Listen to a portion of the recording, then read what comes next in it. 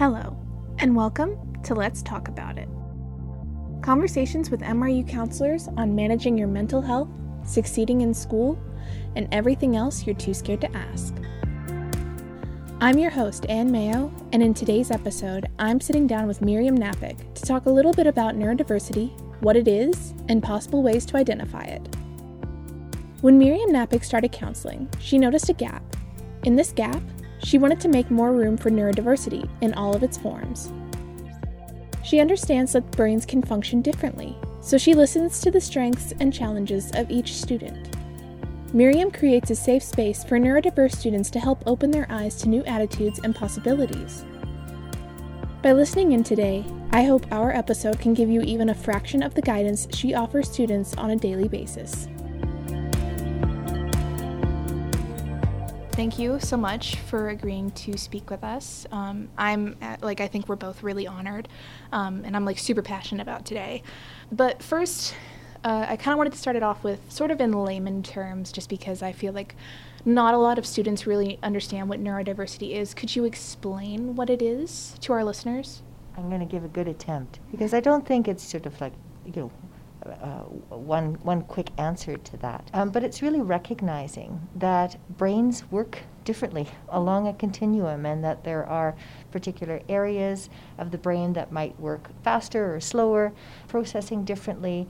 And so thinking about neurodiversity as something where we recognize that the way that the brain operates, functions, is varied. It's diverse. Counseling here at MRU, you kind of specialize in helping neurodiverse students. So what kind of inspired you to focus on neurodiversity for your counseling? Well, it started in my training, where I felt like, well, I think I'm missing something. I'd be working with people and I'd go, there's something here that I don't quite understand, and I'd be talking to my supervisors about it, and then I started to see some students had been diagnosed with ADHD. And then I started to think about other people that I had seen, and that I thought, maybe they were undiagnosed ADHD. And learned that this is quite common in post-secondary, that there are students who come to university who have been managing quite well in their education previous, but then they kind of come into this post-secondary setting, and they begin to see some challenges because of the demands that the setting has for them. So then that's when I thought, okay, I need to know more about this and to really understand this. It's actually funny that you mentioned the whole undiagnosed thing, because me personally, I was not diagnosed until November of 2021, so I was 23. So I went 23 years of my life without knowing that I had ADHD. And I think it definitely did kick me in the butt once I came into university.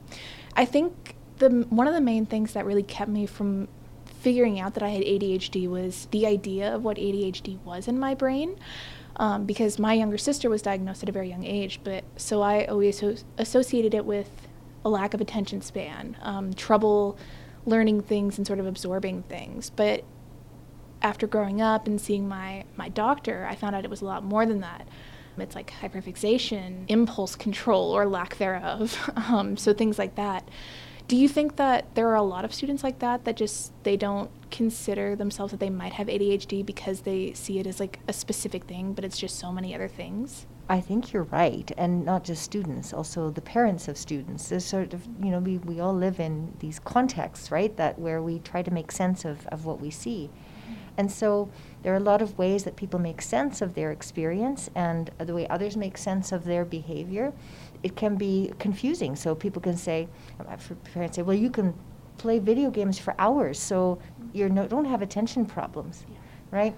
And really thinking that it's poorly named as an attention deficit. It really is difficulty regulating it. So as you say, you can end up hyper-focusing on something, that it's difficult to switch. So as a university student, you might be working on one essay, and it might be, you work on that for 8 hours at the expense of another important assignment, because you're moving into this hyper-focused state.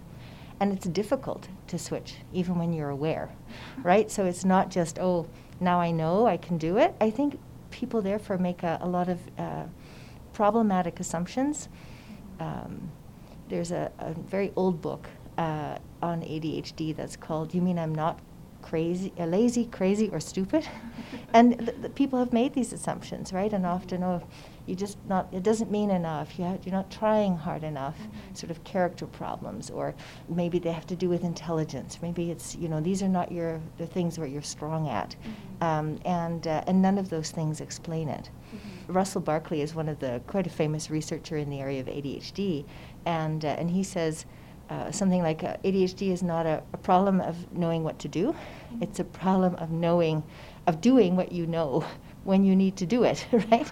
You know what you need to do, but it does become a problem of doing it when you need to do it. How would you notice that it's affected them if they don't know they have it? It's a great question, because I think because people experience it so differently and make sense of it quite differently, it can present as anxiety, because if this is somehow a problem of performance, of doing what you know when you need to do it, then that creates a lot of anxiety, because now you haven't started the essay when you need to start it, right? And you think you're behind. You think, I got that thing to do too, and I forgot about that thing, and so a lot of anxiety is generated because of that, which makes sense, right?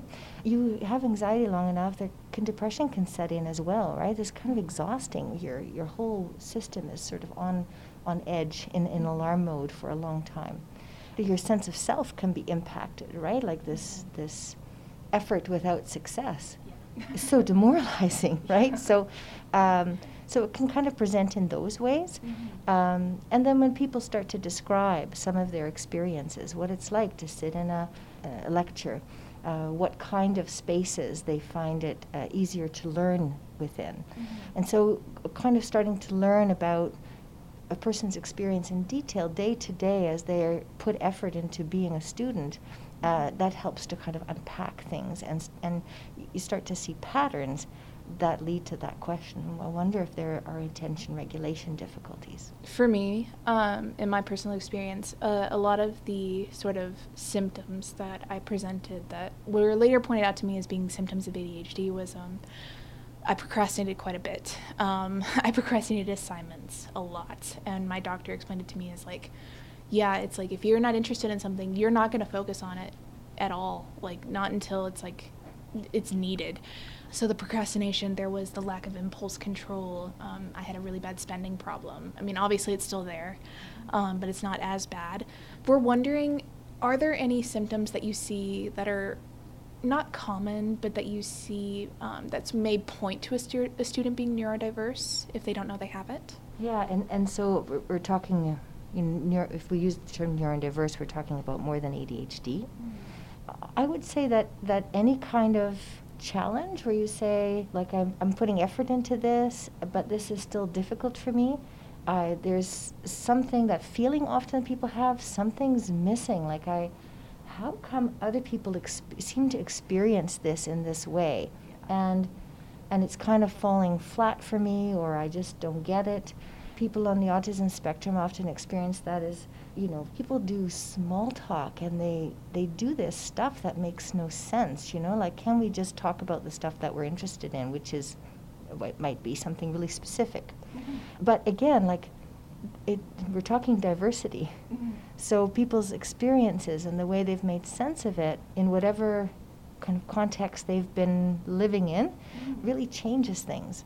So that's, I'd want to leave it as general as that, to just be curious and to say, I wonder what's going on. Because it could be so many things, right? People do have, learning difficulties. There are all kinds of ways that there may be some things going on, and that knowing about them helps to accommodate them in some way, to find workarounds. And I'm all for trying to do something outside of yourself to make things easier rather than demand of yourself to be different. We've kind of talked about how, ADHD is one neurodiverse condition. You also mentioned autism, like the autism spectrum. Could you maybe list a few neurodiverse conditions?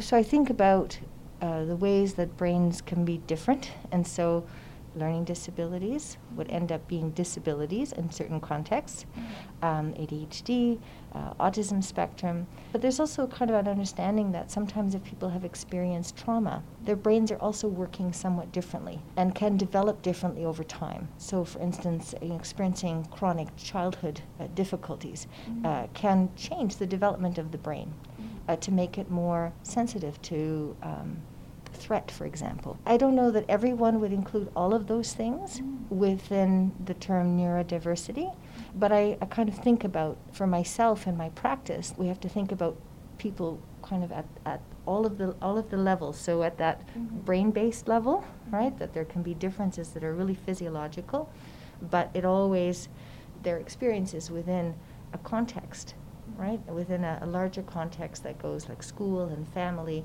and beyond. In all of these contexts, we're trying to make sense of our experience and trying to live well, whatever that means to the person. We saw that one of your preferred method of therapy when it comes to neurodiverse students is narrative therapy. And we were just sort of hoping that you could maybe explain it a little more in depth. Narrative therapy helps, it kind of looks at the way that people make sense of the world, is that we story our lives, and we have many experiences, and we string them together, and we can tell stories about them. But we have many experiences that may not be part of the story. So we kind of get like a dominant story that we tell about ourselves, but then there are lots of different aspects to that. There's also a recognition that the stories we tell are impacted by often what are called the discourses, the stories that we have in society. What are the resources available to us to make sense of things? This could be in your faith community. There might be messages around what is appropriate and what is not appropriate, and how to be a woman or a man, right? How to be a mother.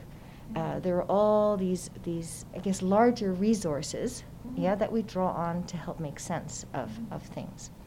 And so sometimes these ways of making sense of things are really oppressive.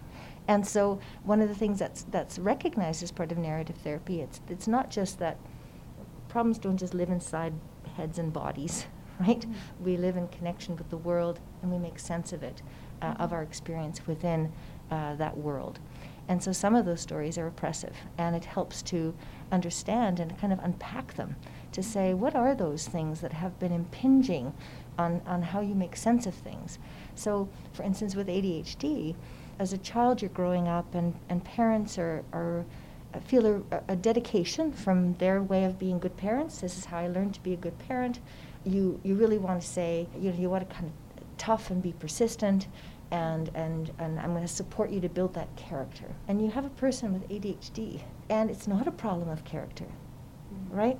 And so one of the ways that they might make sense of their experience over time is, well, I think I'm just lazy. I just really need to work on this. I need to be less lazy. I just need to start things sooner, right? Why can't I start? I just need to start things sooner. I have to just, suck it up and do stuff that I'm not interested in. And none of those things, which seem to make perfect sense within the story that could be told, is really oppressive in that instance. It's not helpful, right, to help to make sense of things.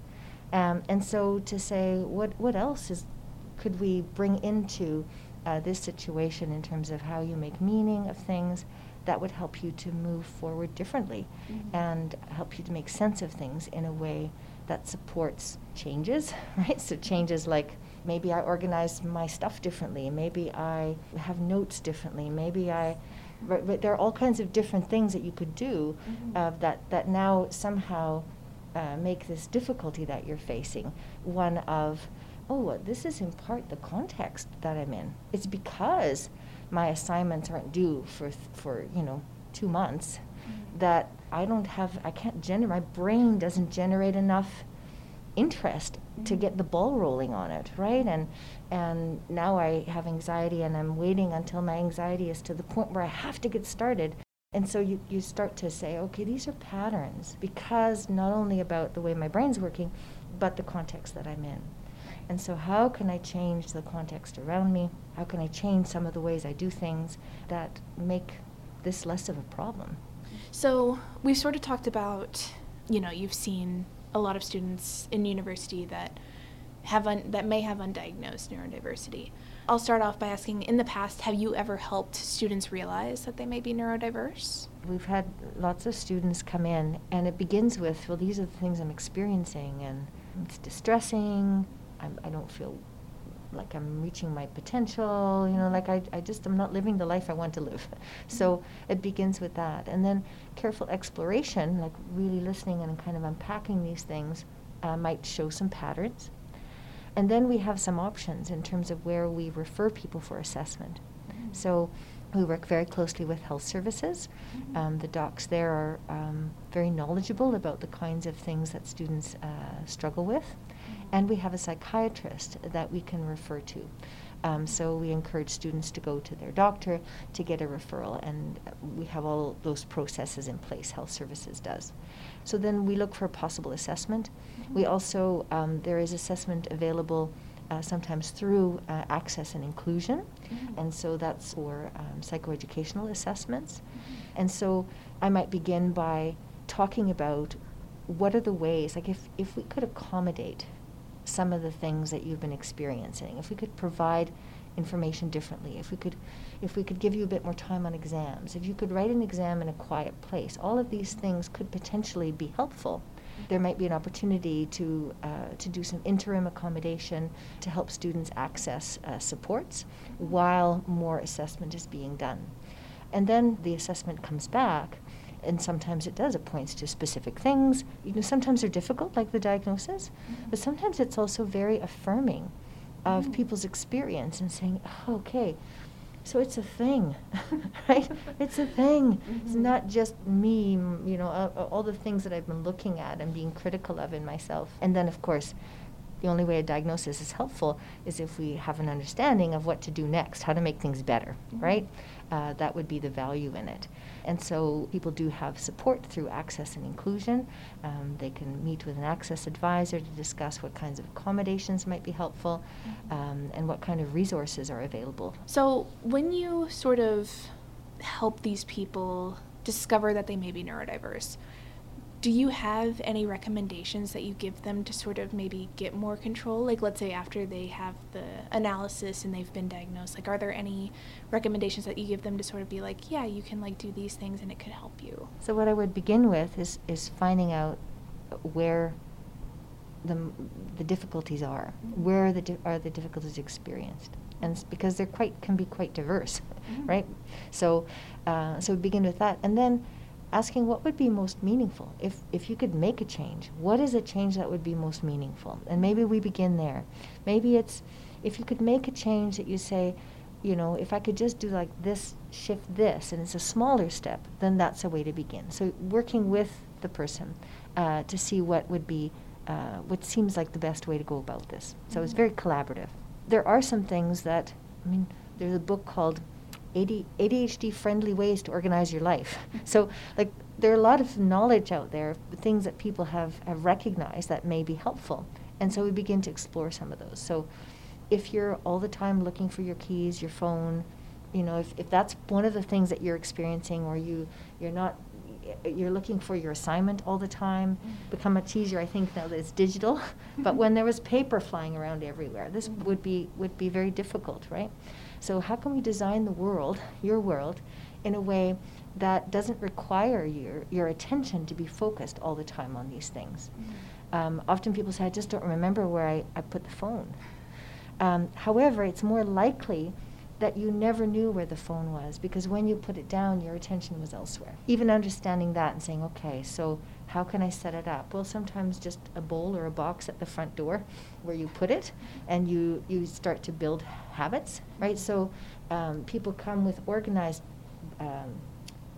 backpacks, and they figured out exactly where to put things. It's very sort of a good system, and they've trained themselves to put it back in the same spot. And so some of these strategies of habits and repetition, designing the world so that you are more likely to find the thing that you're looking for, these can all make a difference, right? And just reduce the effort.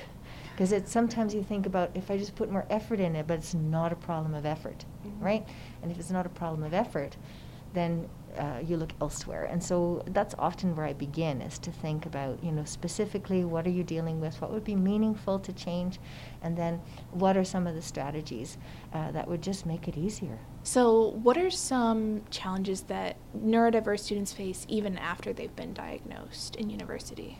One of the things that I guess is kind of a process that I think about it as a kind of an unfolding theme, is around identity. Like, how do you incorporate this into who you are?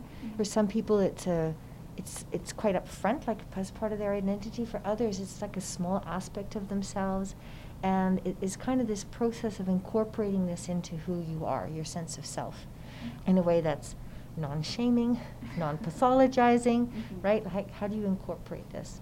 Another thing sometimes that students deal with is grief, right? There's like, why wasn't I diagnosed earlier? My life would have been so different if I would have known this earlier. And so there's some grief to work through as well for students sometimes. And then the other piece is discovering your strengths. Is one of the things that I often, it's a favorite conversation I like to have, is we figure out all the things that person has already figured out as workarounds, like already things that mitigate the problem. And the list can be quite surprising once you kind of think about it that way. And so working with from the position of what's worked before, like what have you already figured out? How can we apply that to other situations that you're now facing? So also finding where the strengths are. So just to kind of wrap up the interview, because we've gone over a lot of good stuff, really helping students figure out, like, you're not alone with this. What kinds of resources are available for these students, like on campus, whether it's sort of created by staff or maybe it's with students, like resources that are available to just like any neurodiverse, like are there different resources for different conditions? One of the things that comes to mind are things that students can get involved in. Sometimes it's kind of like find your people, right? And one of the things, it's not running this semester, but I'm hoping that next September it starts up again, is a group for students on the autism spectrum. And one of the things that I most commonly have heard when we run these groups is it's so nice to spend an hour being in a room with people who get it. And I don't have to feel like I have to pass, right? Like I have to pretend, right, that I'm not neurodiverse. And so that's lovely. I hope to work with the Seneve Foundation. So this is a foundation that's off campus. I'm hoping to work with them to see how the programs that they run, how we might connect with people who come out of their programs to MRU to make that transition smoother. So there are off-campus resources too that I would refer people to and make them aware of. Finding your people can also go through clubs, so that would be another thing to find connections in that way. There are lots of different clubs, and people have started clubs. So Neurodiversity Club through the Students Association. So that would be another option. Getting involved in things like we have a mental health peer group and a health peer support group around health issues. So you could become part of that to highlight themes that are important around neurodiversity. Of course, counseling services, very importantly, access and inclusion. You do have to have a diagnosis, so documentation, but you can work with people then there who have absolutely expertise. I wouldn't want to say, here's your advice, just try and pass. Just, adjust yourself to the system, to what everybody else does. Because there's also a piece about community intervention. We can do better as a community to recognize neurodiversity as something that is not shaming or odd, right? That we have a responsibility as a community to also make room for neurodiversity, right? So that people feel less like they need to pass and hide what it is that the way that their brains work. One of my advice is, I guess, more to the community. It's not about be more like what most of us are, but about how do we welcome all the different ways that people are, and so as a person who's neurodiverse, is to find your people That's great. And also get the support to be who you are. That was incredible. I feel wonderful listening to all of this. But yes, again, thank you so much for agreeing to speak with us. That's Miriam Napick, one of the many counselors at MRU's Wellness Services. Thanks again for listening to Let's Talk About It. I'm Ann Mayo, and this episode was produced by Abby Parker. This series is powered by Shaw and a part of the Community Podcast Initiative based out of MRU. It was produced on Treaty 7 territory, where we are grateful for the opportunity to create, learn, and grow. Since mental health is a universal issue, we hope all voices can enjoy the land with continued respect and appreciation for the people who call it home. Special thanks to our partner, MRU Counseling Services, and of course, to Miriam Napick for joining me. You can learn more about MRU Counseling and book a free appointment at mru.ca/counseling. That's counseling with 2 L's. You can also follow at MRU Live Well on Instagram for more resources and wellness events on campus. Be sure to subscribe to find the rest of the series, and don't forget, if you're struggling, reach out, and don't be afraid to talk about it.